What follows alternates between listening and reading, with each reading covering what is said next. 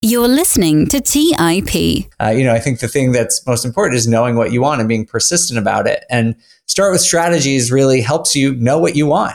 And I find that so many people don't know what their financial goal is or don't actually have a specific goal or what they want their lifestyle to look like. And I know for some people that might feel like, oh, I'll get to that one day. But I truly believe that having a clear idea of what you're trying to accomplish is essential to accomplishing that goal. And so start with strategy allows you to figure out what you want and then sort of like back into the right tactics, the right deals that will support that long-term vision. Hey everybody, in this week's episode, I got to sit down with Dave Meyer, who's the VP of Data and Analytics at Bigger Pockets and the author of the forthcoming book, Start with Strategy. We did a deep dive into Dave's book and discussed why picking the right strategy is key to your real estate investment success.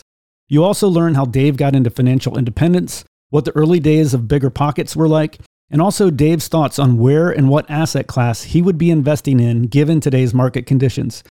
Dave Meyer has spent his career working in the technology industry while also investing in real estate. In 2016, he took the opportunity to combine his professional passions for real estate and technology and joined Bigger Pockets. Dave has been a rental property investor in Colorado since 2010 and invests passively nationwide. He's also the host of Bigger Pockets On the Market podcast, which started in 2022 and is growing rapidly as a one-stop source for all things real estate analytics. Outside of work, he enjoys traveling, eating sandwiches, and being outside, and currently lives in Amsterdam, Netherlands. Be sure to head to biggerpockets.com/strategybook to win a free copy and be the first to know when the pre-orders open. All pre-orders on Bigger Pockets will come with a free planner and other incredible free bonuses, so head to biggerpockets.com/strategybook now so you don't miss out when pre-orders open. And so, without further delay, let's dive into this week's episode with Dave Meyer. You're listening to Millennial Investing by the Investors Podcast Network, where your hosts, Robert Leonard, Patrick Donnelly, and Kyle Grieve, interview successful entrepreneurs, business leaders, and investors to help educate and inspire the millennial generation.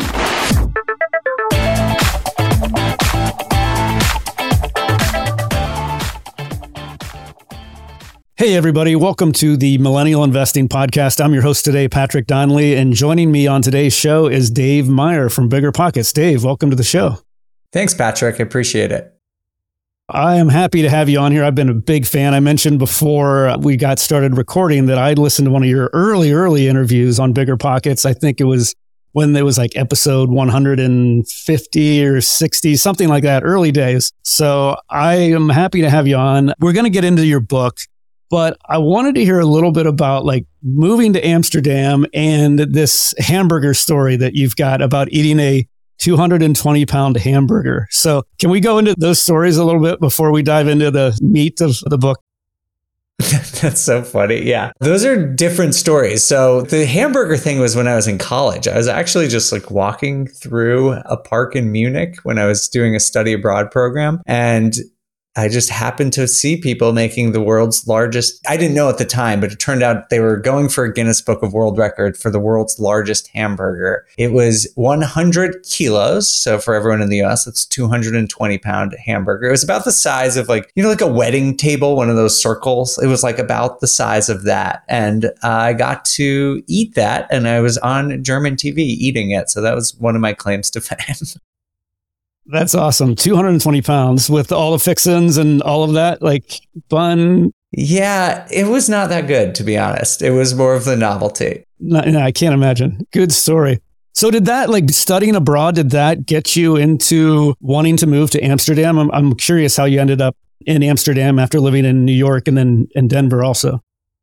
Very much so. Yeah, I was fortunate to have the opportunity to study abroad my junior year of college. I had almost finished my major at that point and could go and take some more elective courses and wound up going to Rome and was able to do some traveling and around it. Just really fell in love with the adventure of it and just not necessarily knowing everything and how things are going to go, and this sort of element of calculated risk, but so much rich experiences. And so I actually wound up figuring out a way to go study abroad a second time. I went home, did an internship, made as much money as I could, and then went to Buenos Aires for half my senior year, and just have always had the travel bug ever since. And my wife is the same way. And a couple of years ago, we probably almost 7 or 8 years ago, we really set a goal to move abroad at some point, and we didn't know how that was going to happen. And then fortunately, my wife got transferred to Amsterdam for work. And so it just worked out for us, but we were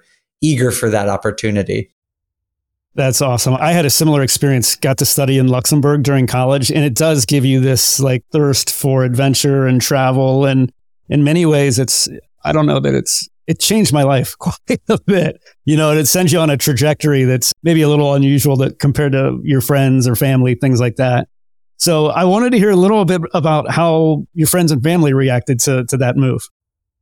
Oh, it depends on who, but my family was thrilled about it. They're all understand and sort of have the travel bug themselves. My sister lived in Mumbai in India for a while, and my dad, really loves travel as well. And so they were enthused about it. And, it's hard. We had a very nice life living in Denver, and it's hard to pick up and move, but we felt that it was worth the option. But we felt that the upside and the opportunity was worth any risk or difficulties leaving a comfortable life. And so far, it definitely has been. That's so great. I got to say, I'm a little jealous. So it's really cool that you're doing that.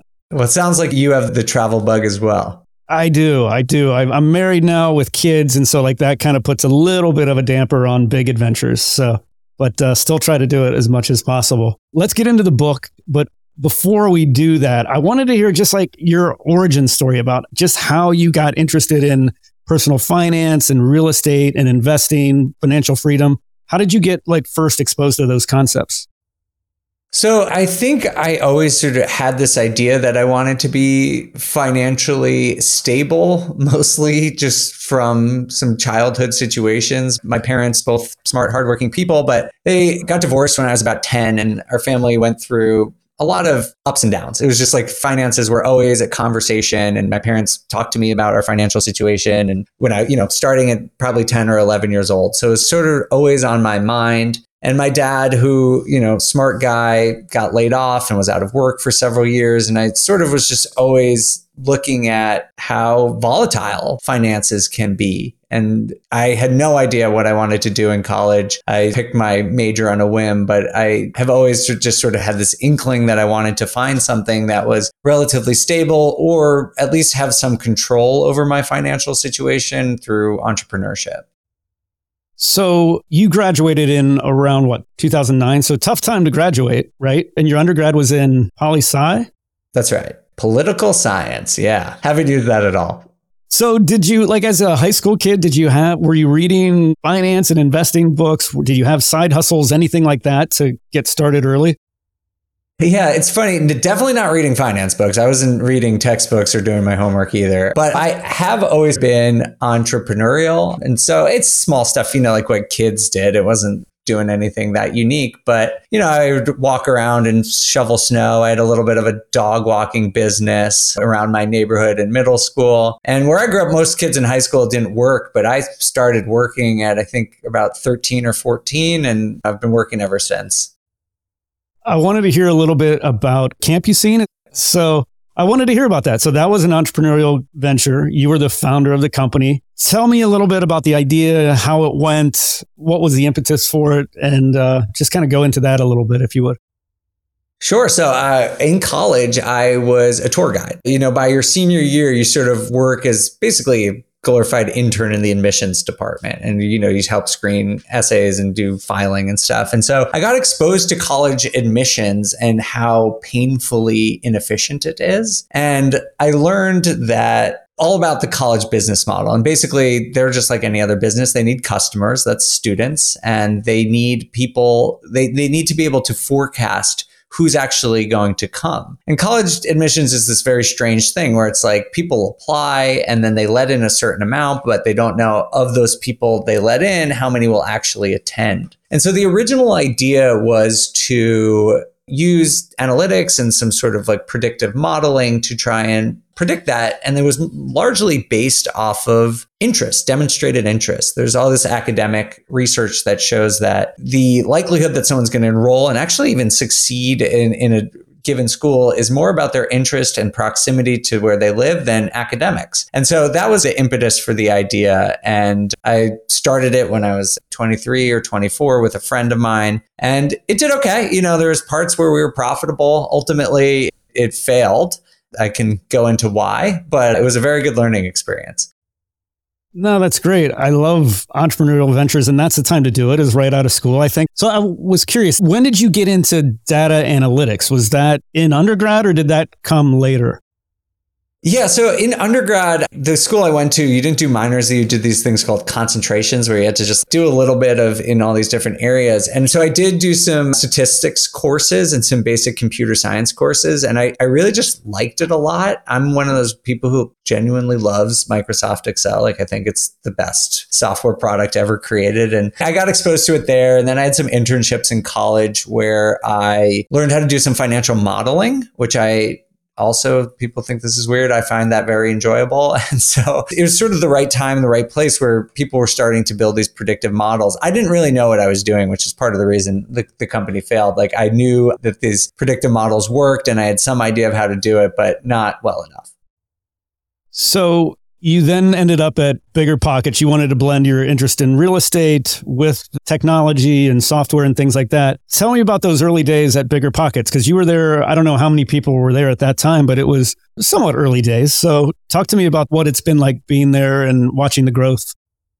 Yeah. So actually, part of that, the transition between these two things is I decided to learn more about data and analytics. And so I went back and got a master's degree in it, moved away from poli-sci, a little more practical degree. And as such, I had been investing in real estate at that point for about 6 years and decided to, like you said, merge these two interests I had. And Bigger Pockets was luckily looking for what they call growth marketing person, which, if you're unfamiliar with, is sort of using analytics to drive marketing performance. Some people call it growth hacking, where you sort of, just look for advantages within your marketing funnel that come from being a little bit more analytical. And so Bigger Pockets was looking for that. And luckily, I got a job. At that point, I believe I was maybe the 7th or 8th employee. It was definitely under 10. And luckily, it was, a half a mile from where I was there, a mile from my house. And I was able to join the company at what was really an exciting time. If you're unfamiliar with Bigger Pockets, it's actually been around since 2004. And so for about the first 6 or 8 years, it was just our founder, Josh Dorkin, like by himself, sort of as this hobby. He wasn't even full-time, all that. And then it really started to take off 2012, 2013. And by the time I joined in the beginning of 2006, it was really starting to gain some traction. And then, the last 8 years, it's really seen some explosive, exciting growth. It was funny. I was rewatching that episode that you were first on in 2016 or whatever it was Brandon and Josh doing the interview. And I think at one point they're like, "What is your title exactly?" Like, they're both just kind of like, what is it you actually do here? It was kind of funny. Well, if you've ever worked at a small company, you know that what you're hired for and then what you ultimately become responsible for are not always correlated. And so that definitely happened at Bigger Pockets for many years. Everyone's just pitching in. It wasn't just me. You do what you got to do to grow the company. And luckily now we've reached a point where people can focus on the things they have a specialty in. So let's get into your book, which is called Start with Strategy. I want to hear about the process of that. We talked about Robert Leonard, my co-host, who's done several podcasts, and he actually wrote a book. It's probably been 6 or 8 months ago by now about house hacking, but it sounded like a brutal experience to me, like the actual writing process. So I wanted to hear about that for you this second time. I know you had a co-writer, Jay Scott, on the first one. Talk to me about the writing process of this second one and how the idea for the book came about. So the idea for the book came from a few different experiences. First and foremost, I think that in my experience, investing for now 13 or so years and working at Bigger Pockets, I see a lot of people who are interested in real estate investing and just don't know how to get started. And to me, the core of the issue is that there are so many different ways to invest in real estate, whether it's flipping a house or buying a rental property, or now short-term rentals are extremely popular. And there's not a lot of guides to help people pick their strategies. There's plenty of great information. If you want a house hack, for example, there's plenty of great tactical advice about how you should go about house hacking. But I found that there is not a resource for people to look at themselves and look at their own life and say, these are my personal values, this is my risk tolerance, these are the resources that I can bring to bear, and how do I go from where I am today and achieve whatever my financial goal is using real estate. And there wasn't really a way to create that roadmap. And so that's where the idea came from. Now, writing it was very difficult. I agree with Robert that writing a book is really, I think, mentally the biggest challenge. It's obviously a lot of hours, but the creative process is not something I'm super familiar with, being a data analyst. And so having something that is so subjective is new for me, and not having a right answer and having to sort through that and not having a co-author and really just relying on your own self to make decisions about the right way to present information is challenging. It took me probably about 2 years of very consistent writing to finish the book. Let's take a quick break and hear from today's sponsors. Hey everyone, it's Patrick, your host of Millennial Investing.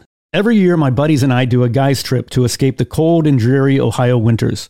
Once we pick our destination, without fail, we all jump on Airbnb and find an incredible place to stay. We just got back from an amazing trip in Palm Springs, California, and our Airbnb home was a huge part of creating memories we'll never forget. I loved it so much, I'm taking my family back to Palm Springs for spring break, and we're staying in an Airbnb home my kids fell in love with and picked out themselves. While I was there, I had the realization that my own home could be an Airbnb. It's an excellent way to earn some extra cash, whether you're saving up for your next vacation, paying off some bills, or investing. Your home might be worth more than you think.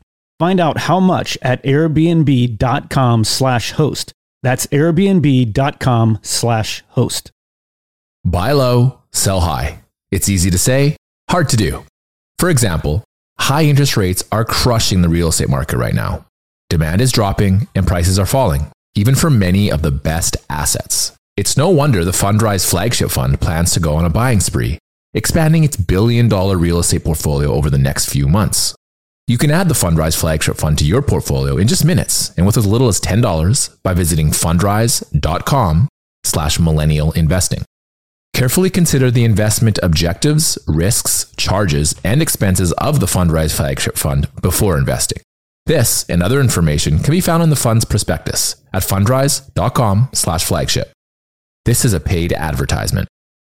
Hey guys, when it comes to financial advice, you've got to trust the source. It's why you listen to this podcast. When I'm looking to upgrade my wallet, I turn to NerdWallet. Their expert team of nerds dives into the details to help you find smarter financial products.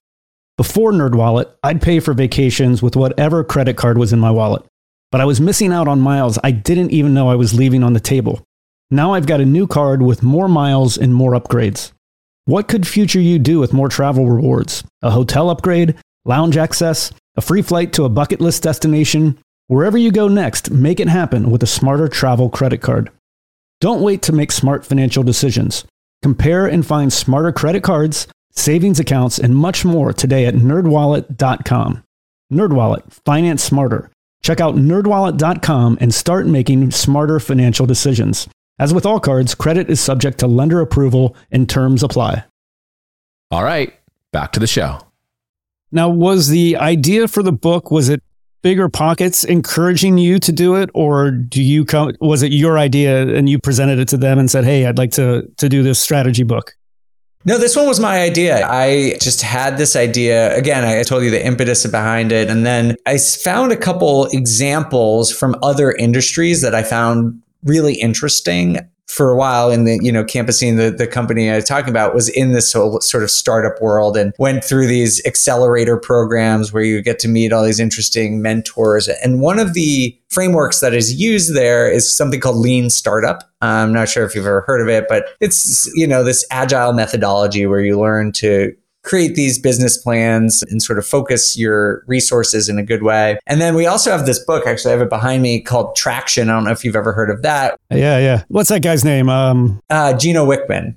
Gino, yeah, that's right. Yeah. And so both of those books, I think, provide really good frameworks for people, whether it doesn't matter what kind of business you're trying to grow, but to create a framework that works for your individual situation, regardless of your goal. And so for Traction, it's more of an operational plan. For Lean Startups, it's for mostly geared towards early stage technology company. And I thought, why don't I apply this to real estate investing? Because real estate investing is different from investing in the stock market. It is entrepreneurship, and you need to have a business plan similar to what you would do if you wanted to open a store or a startup. But there are unique elements to real estate investing that are different. And so that's sort of where the idea came from, was to blend those two, this need for strategic planning in real estate and then creating sort of a model for people and a framework where they can apply their own personal situation to it.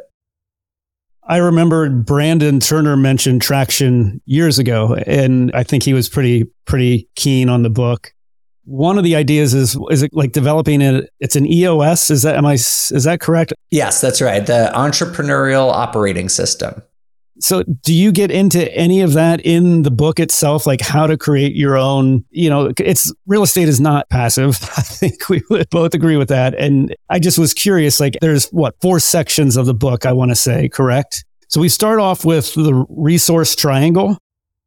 Yeah. So basically the book is split into 4 parts. The beginning is fundamentals, like things that you need to know about real estate investing and also finance, certain things just about how to deploy capital effectively and efficiently over a long period of time. The second one is called the vision part, which is where you really define where you want to go. And you probably hear this all the time. It's super different for every kind of investor. Some people, like me, want to build a modest portfolio that supports, more free time and the ability to travel. Some people just want to buy one property to supplement their income. And some people want to become tycoons. There's sort of this huge spectrum out there. And so determining what types of deals you should be doing is highly dependent on where you want to go. And so that's sort of the first step in the personalization process, is defining your vision. And that's composed of a couple different elements there.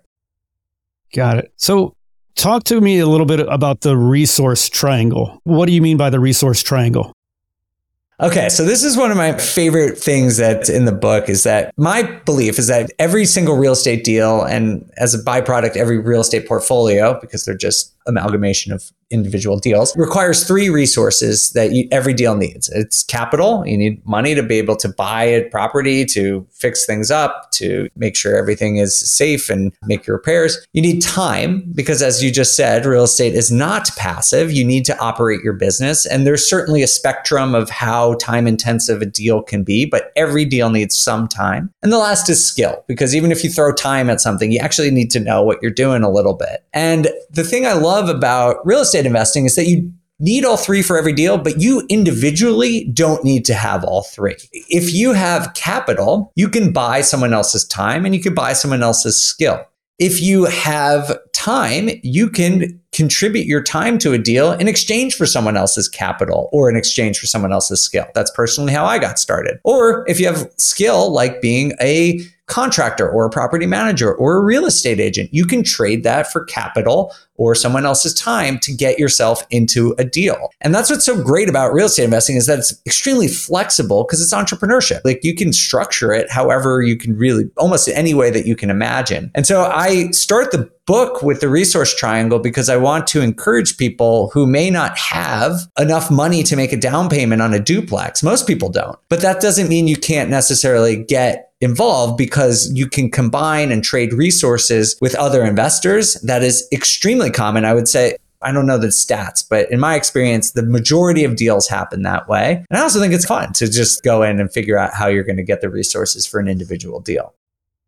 So you mentioned your first deal a little bit. I wanted to hear a little bit about that. So you didn't have money. You were a pretty young guy. I don't know if you had the knowledge, but you did have the time and energy for it. So talk to us about what your first deal was like and how you went about finding the people with those other parts of the triangle that you were lacking. Yeah, so I was about a year out of college and I was waiting tables and I didn't have money for a down payment. The downside of graduating college in 2009 was the job market was terrible. The upside was that real estate was very cheap. And so, it just made logical sense. I had a little bit of information and knew enough about financial modeling to say the rents are way higher than what you're paying in a mortgage and what your expenses are going to be. Like, this makes sense. And so I'm fortunate that I knew people in my personal network from growing up and family and friends that had money. And so I was able to trade my time in exchange for capital because I brought in 3 partners. I couldn't contribute any of the down payment. I had no money, but I did, I was waiting tables. I had time. So I managed the property and I did a lot of repairs myself very poorly. I was awful at it. But I tried and, I basically hustled my way into some of the equity and some salary for managing the property. And so, it wasn't originally a very lucrative thing for me. Over time, luckily it became, but that was largely the product of market forces, just rapid appreciation. But that got me into the game and I learned a lot and I was able to make a positive step for my financial situation, even though I didn't own 100% of the deal or anything. And that gave me enough to sort of catch the bug and keep wanting to invest. When you were writing the book, did you have kind of an ideal reader in mind, like the kind of person that you thought, this is who needs this book, this is who should, read and learn from, what I need to share? I wrote this book a little bit more towards people who are on the less experienced end of the real estate investing spectrum. I think the need is greatest for people who know they want to be investing in real estate, who recognize the opportunity that comes with investing in real estate, but feel stuck or overwhelmed by the abundance of choice. And so that might be people who have 0 deals. I think that's probably most people. But I think the other group is people who start to scale. After you have 2 or 3 deals, it can be confusing about what to do next. A lot of personalities in this industry start buying massive multifamily complexes and raising money from other investors. And I don't think that's the way most people want to go. And so I think the book offers a lot of different options and suggestions for how people can scale and achieve their financial goals without really going outside their comfort zone or without sacrificing their personal time. They're sort of extending beyond their risk tolerance or anything like that. I've got a couple of guys. One is my barber. Another guy is in the trades, does some heating and cooling work for me. And they both want to get involved in real estate. And I've been talking to them for quite a while about real estate. Neither one of them have actually pulled the trigger. There's a lot of different ideas and things like that. But what do you think are like some of the things, the big things that just hold people back from making that first initial step? I think fear is the biggest one. Buying real estate, it's a capital intensive business. You need to have money. As I said, the concept of the resource triangle is that it doesn't need to be your money, but you do need to have money to get into real estate. This is not equity investing where you can start with $100. And so that, I think, is whether you have it or even if you have it, I should say, it's still a bit scary to put a lot of money into a single investment. And so that's probably the biggest thing that holds people up. But I think with a little bit of knowledge, you see that real estate is actually a relatively stable asset class. And this is the Millennial Podcast. And I've said many times in the past that I think millennials have this collective housing market trauma that sort of holds them back because we graduated into what was the worst real estate investing crash in the history of the country, at least as far back as I have data, which is about 100 years. And so I think a lot of people of my generation feel that's a normal occurrence. And you see that now with people always saying the last 3-5 years, the market's going to crash, the market's going to crash.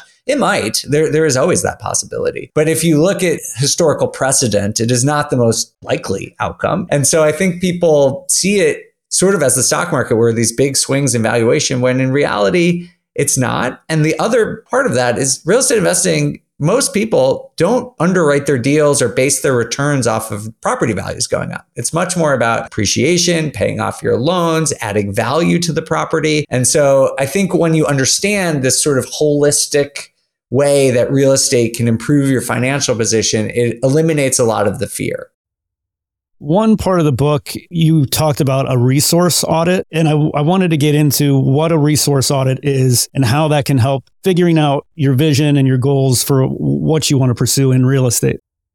So like we said, of the resource triangles, you need these three things. And so one of the first steps in creating your own strategy for real estate is to take a look at what resources you have available to you. And so this isn't very difficult. One is just taking a look at how much time you have and how much time you're willing to commit to your portfolio. So I think this is the easiest one because people can usually reflect on their own time and how much money they spend in a given week or month doing certain things and how much free time they have. And if you have a lot of free time, that's going to open up a lot of different options for you as a real estate investor. You can do really time intensive things like flipping houses or renovations. On the other end of the spectrum, if you have 5 hours a week, there are still options for you. There are definitely ways to invest in real estate with 5 hours a week, but they're going to be fewer. So you need to figure out what kind of time you have.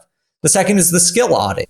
If you are a contractor like, your friend who's in the trades, they're going to have way more options that they can contribute to their portfolio because they can do some of the work themselves, or they might be very good at vetting other contractors to work. So you have to understand what skills you can contribute. And then lastly is a capital audit and understanding what money you can contribute. And there are some steps in the book that help you walk through this, but basically you want to understand what your investable assets are, which is how much liquid assets do you have, and then put a responsible amount of money on the side as a cash reserve in case things go poorly, and then figure out what money you are comfortable putting into real estate. By doing this, by understanding what time you can contribute, skills, and capital you can contribute, then at that point, you can start to narrow down the different possibilities of real estate and pick the ones that are most aligned with your resources and your long-term vision.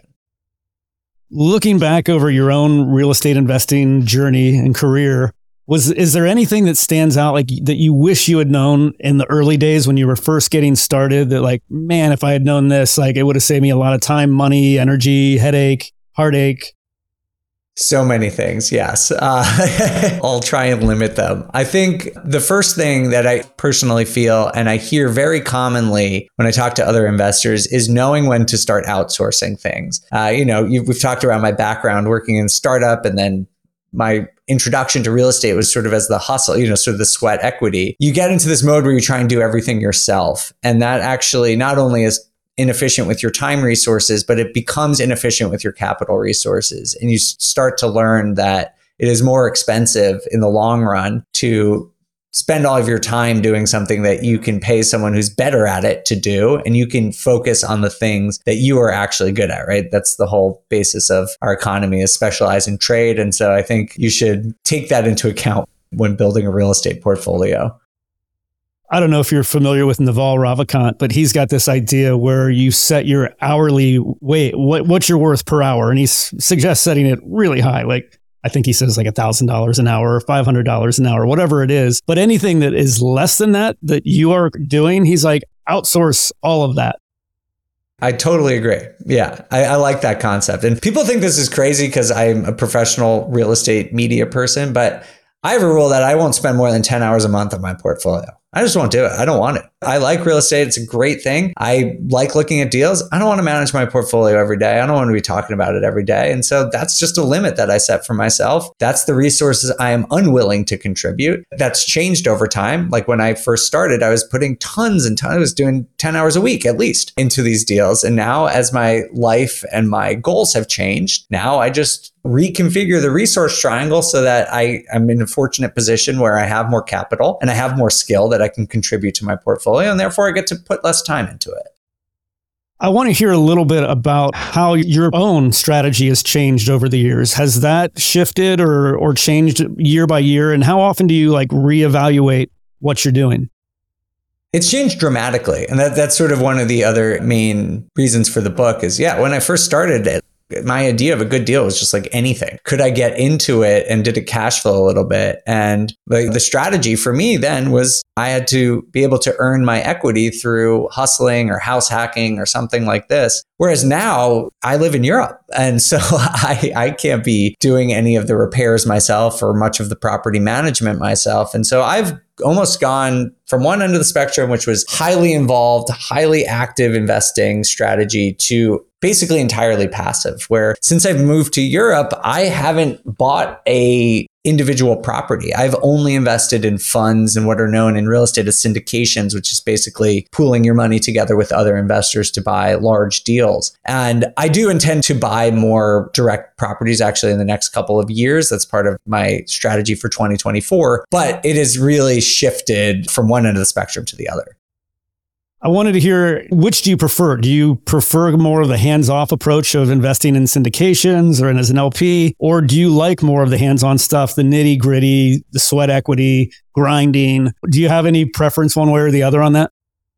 I love the passive investing. I'll be honest with you. I love looking at deals, but it stresses me out, honestly, to like think about all of the individual details. It's honestly just not something I'm good at. Thinking about how to properly redo a property or planning out a renovation. That's not good for me. And so I like syndications because it allows me to focus on the things that I'm good at, the skills that I can contribute to my portfolio. I think I'm good at deal analysis. I think I'm good at location analysis and trying to identify places to buy. I think I'm good at vetting operators. Like, these are things that I am good at. And so I prefer to put my time into them and then let the people who are genuinely good and passionate about property management or doing renovations do their thing. And I do think for me, it will continue to be a combination of both, but I intend to lean more heavily into the passive investing avenue going forward.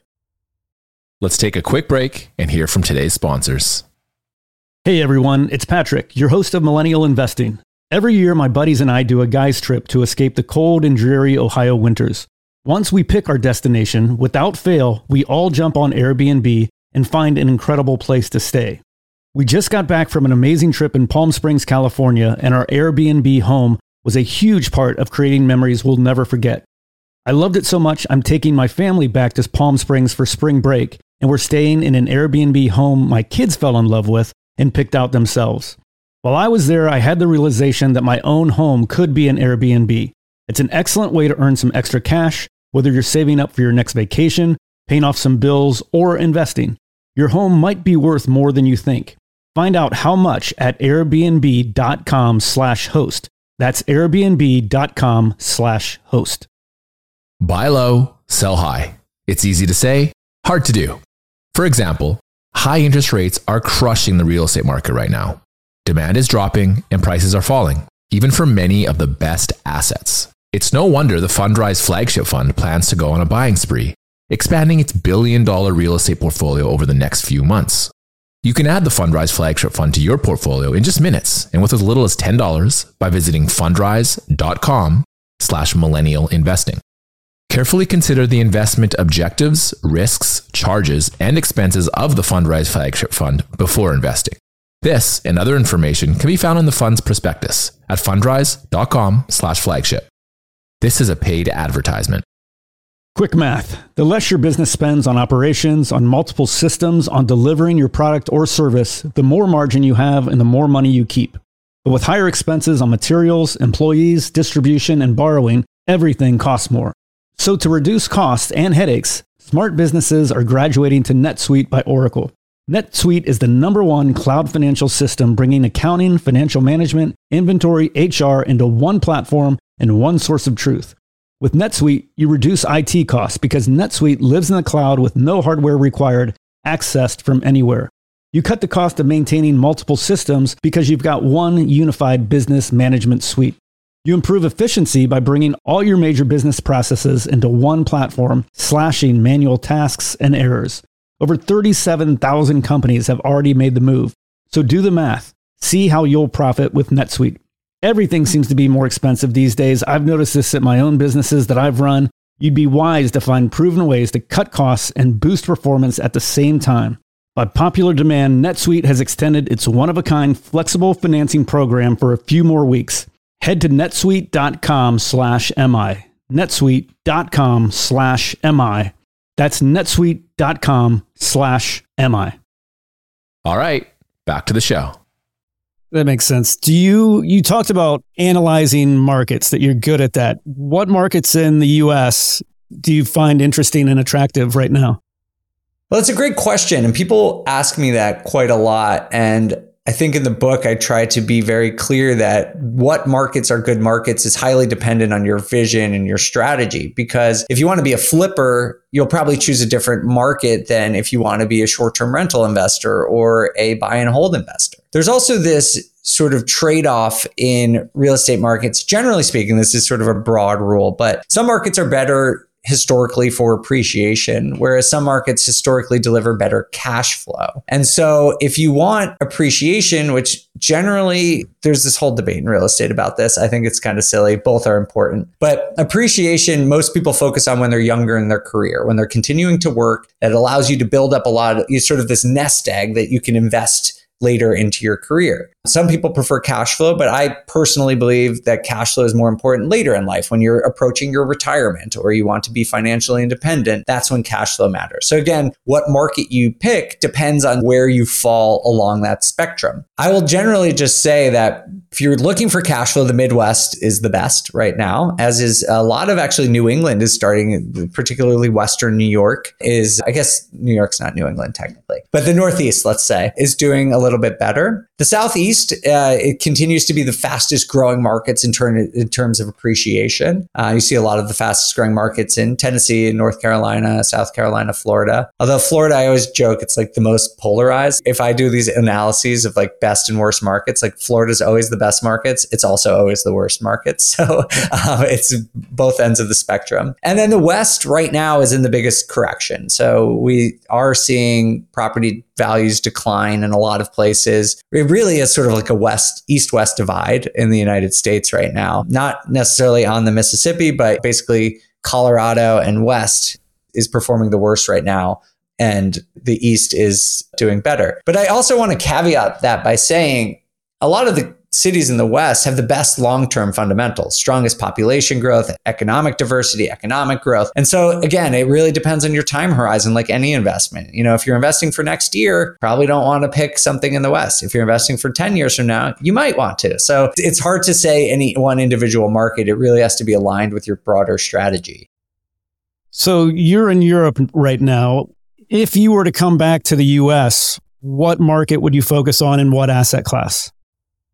So if I was to buy directly, I am looking at a couple places in the Midwest, because just so we were talking about, a lot of the syndication and passive investing I do is focused on building equity, because I am not someone who's going to personally take on large value add renovation projects. I like to invest passively with people who are good at that. I do want to balance out my portfolio with cash flow. And so I'm looking more in the Midwest, probably with small multifamily asset classes, which is 2 to 4 units, because those have some financing advantages. I wanted to get into a little bit about your own, like how you've built your own personal wealth. Like what has been the best avenue? What's been let's say your best investment? There's a lot of younger people that listen. They're trying to figure out, how can I build my wealth? What would you say for yourself has been the biggest factor for, building your nest egg? I think this is boring to say, but going back to school and getting a degree, a master's degree in a high-paying, highly secure field has been a huge difference maker for me in my financial journey. One, having a high-paying job is great, but it also allows me to take a bit more risk in my investing. So I feel comfortable investing in real estate projects that are more focused on equity building and might be a little bit riskier, because I have a stable income that I feel confident in. And I know a lot of people get into real estate investing to quit their job, and that is possible. But I really think a lot of that is sort of Instagram, selling something where it's like, oh, you can quit your job in a couple of years. Maybe you can, and maybe you want to, but there's a trade-off with that. Quitting your job and focusing on investing alone is difficult, and it's riskier. The longer you build multiple income streams, the better. And so maybe that's the right advice, is have these multiple income streams. Like I continue to work, I plan to continue working, and that allows me to be a little bit more aggressive and honestly more long-term focused on my investing, because I don't need to cash flow tomorrow. If my property value goes down next year, I don't really care all that much because I'm not going to sell it. And so it's really gives you that stability and strong foundation that you can use to invest from. I like that. That's really good advice. I wanted to get into habits and touch on that a little bit. I wanted to hear what habit you personally wish that you had developed a little earlier in your career. I guess organizational skills and prioritization skills. I think it took me a long time to get good at learning how to regularly look at all the things I have to do and focus on the ones that are really the most impactful and not necessarily the ones that are easiest or that I want to do the most or sound the most exciting. And I think I've gotten much better at that over the course of my career, and keeping this list in my head of what the most important thing I can be doing is. And that's been very helpful to me. There's a book called The One Thing. And actually, Josh Dorkin, the founder of Bigger Pockets, gave me that book on my first day of work. Oh, really? And was it impactful? Did you read it and it made a big impact? It is. Yeah, it is. It's it sounds intuitive, but it's not as easy as it sounds. Even if you say oh, just do the most important thing, everyone's, yeah, of course. But, it does take a little bit of learning to figure out how to weigh different things against each other and sort of to do that prioritization process. I wanted to touch a little more on habits, but what do you think the number one habit for new investors or anyone trying to build financial freedom needs to work on the most? What's the one thing that, across the board, you would say this would be super helpful to develop this habit? That's interesting. I'm not a big habit person. I'm I am a structured person, but I don't know if I have a specific habit that I would recommend, just other than honestly, it's just consistency. I don't know if that's a habit or if that's how you build a habit, but I think that's the difference I see in the people I know who are successful, is just being consistent at the things they want to do. It reminds me, I think it's Woody Allen that said the quote, 80% of success is just showing up. So just keep at it. Yeah. And, I've talked about some of my failures. I've had many more that we don't have time to, but I think just knowing what you want and trying to be persistent about it is really the most important. So how is this book that is coming out in January, how would you say it's different from your first book, which was Real Estate by the Numbers that you wrote with Jay Scott? What are the differences between the two?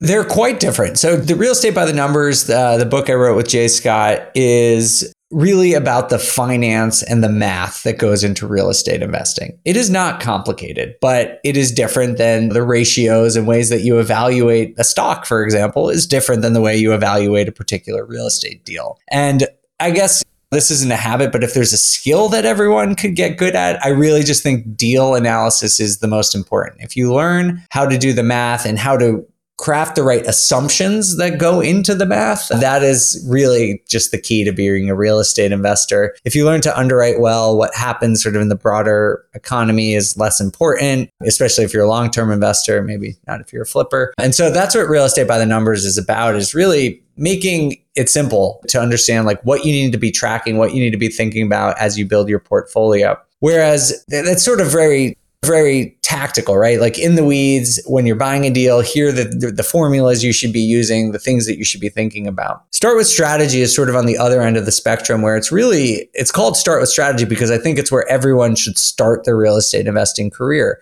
Before you get into analyzing deals, before you start picking what kind of deals you want to, you really need to pick what you want. Actually, funnily enough, I just said that, I think the thing that's most important is knowing what you want and being persistent about it. And Start with Strategies really helps you know what you want.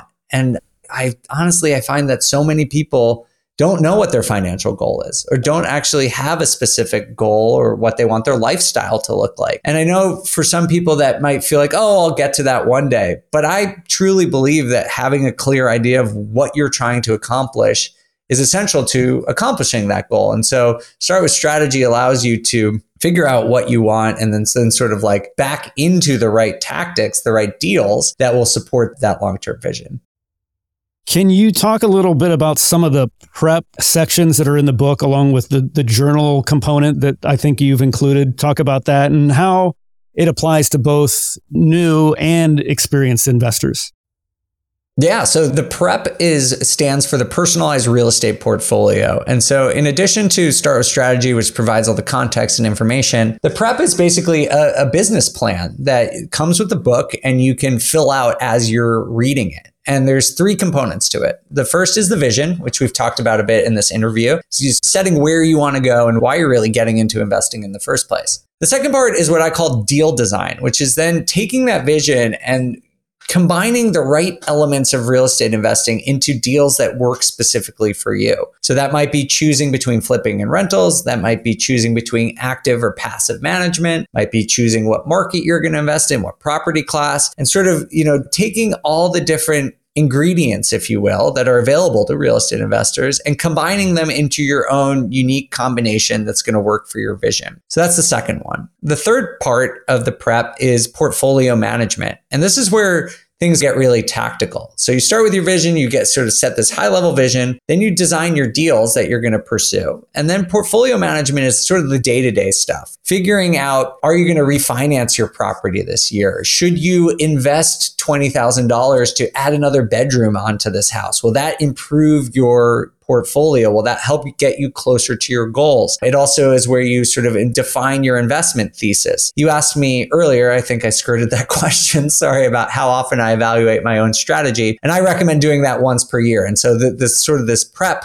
is this format that you can follow to evaluate and craft your own personal real estate strategy that's based on your own financial situation, your own personal situation, and help you get towards your goals. So that's what the PREP is. And then there's also a journal that comes with the book. If you actually pre-order it before January 30th, that actually comes free, which is awesome. Normally it's $30. So you can get that for free if you pre-order it. And it's basically a workbook to work through a lot of these questions. Because, it's easy to say, hey, tell me what you value most in life and why you're investing. Some people, I definitely need some space to think through and brainstorm about what you're actually trying to accomplish. And so the journal has some questions and exercises that you can go through to help craft your strategy. Is there any other interesting, cool bonus content like that with the book? There's actually a lot. We're giving away a lot. So the other thing that comes with the book for everyone is what I call the strategy toolkit. And these are Excel.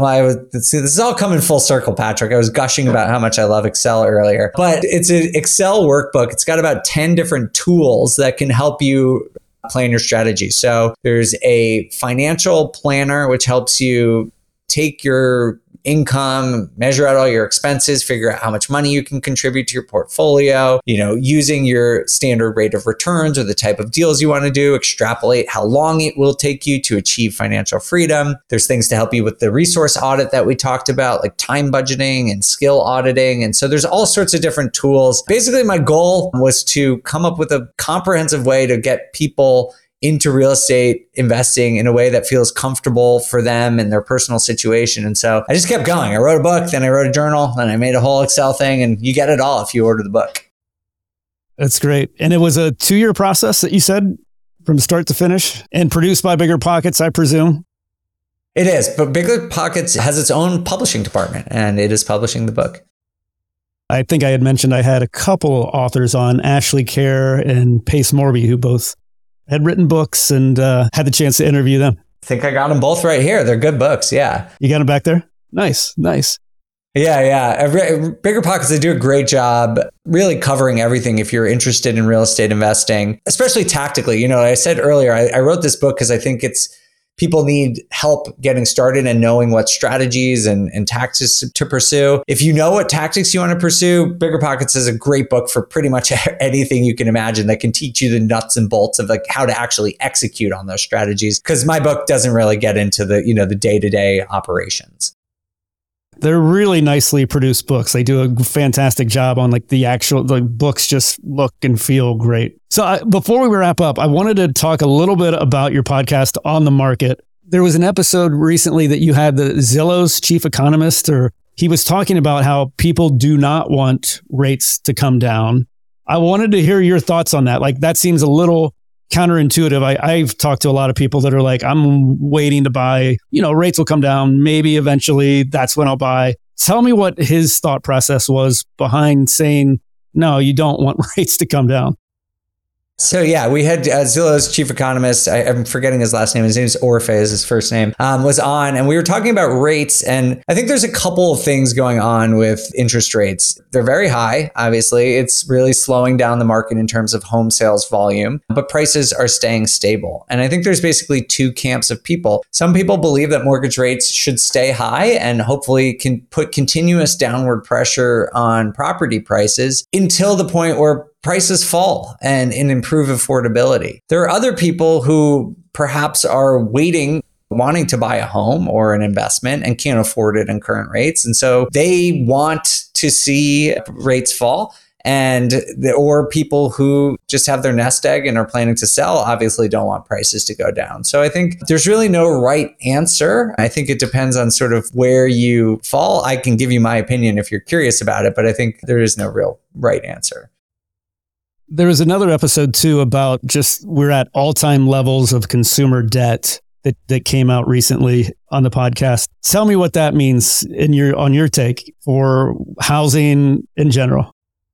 I went deep into this one. I just went on a whole tangent in my life looking into this because I kept reading about how consumer debt was getting out of control and it's the highest it's ever been. And the short answer is yes, consumer debt is the highest it's ever been, but something like 80% of that is mortgage debt. And so if you have a lot of mortgage debt in an asset that has been appreciating, you usually have a lot of equity with it too. And since property prices have gone up so much, it is natural that consumer debt has also gone up with property prices. Now, if you strip that out to look at the health of US consumers, I like to look at credit card debt because mortgage debt, I think many would argue is quote unquote good debt because it helps you finance in many cases an appreciating asset. Credit card debt, not the same thing. Very high mortgage interest rates. It is not helping you typically buy an investment. Sometimes it can, but just generally speaking. So that just recently topped $1 trillion. And that is much higher than it's ever been. And so that I was like, oh man, that's concerning. Until I went a level deeper and looked at two metrics. One is the percentage of disposable income that is going towards debt. So that's basically what percentage of people's income goes to paying off debt, whether it's car loan, student debt, credit cards. And it's actually down, which is pretty wild. So even though debt is way higher, incomes have also grown. And so you see that it's not down a lot, but it's down modestly. And so you see that even though debt has gone up, as a function of people's lives, it hasn't actually changed. Now that might change in the next couple of months, but that's just where we are today. The second thing that's getting really nerdy about it is if you look at debt as a percentage of monetary supply, it's actually about flat. And so everyone talks about inflation and how money printing has made things more expensive. Money printing also devalues your debt. And so even though you have $1 trillion in debt, $1 trillion is not what it was in 2019. And so you have to, if you're going to discount the dollar in terms of spending power, you also need to discount it in terms of debt. Again, you look at that, you see that it actually is largely unchanged over the last decade or so. And I'm not saying all of this to say that huge amounts of consumer debt is a good thing. I think in the long term, it's a dangerous thing. I just don't think it's an acute issue that just like popped up over the last 6 to 12 months. It has been an issue for decades, and the level of that issue or the severity of that issue hasn't really changed that much. It's just still an issue. I want to be cognizant of your time, Dave. I really appreciate having you on the show today. Start with Strategy. I'm looking forward to getting a copy of it. Is there anything that we didn't touch on that you wanted to cover today, or do you feel like we discussed the book pretty well? No, this is great. I hope everyone gets the point of the book. If you're interested in getting into real estate and want to figure out how to make it work for you, I hope this book would be useful to you. But you asked a lot of good questions, Patrick, so I think everyone should hopefully get the gist. Thanks, Dave. So for anybody that wants to buy the book or just learn more about you, what are the best ways for them to get in touch or purchase the book? Yeah, so you can go to biggerpockets.com/strategybook. You can get the book there and you can see all the bonus content and all the other stuff that comes with it. Or if you have any questions for me directly, Instagram is the best place where I am at The Data Deli.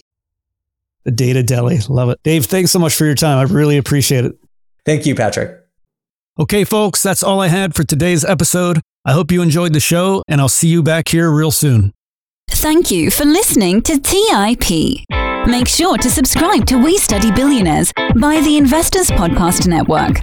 Every Wednesday, we teach you about Bitcoin, and every Saturday, we study billionaires and the financial markets. To access our show notes, transcripts, or courses, go to theinvestorspodcast.com.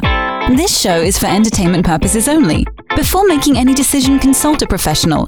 This show is copyrighted by the Investors Podcast Network. Written permission must be granted before syndication or rebroadcasting.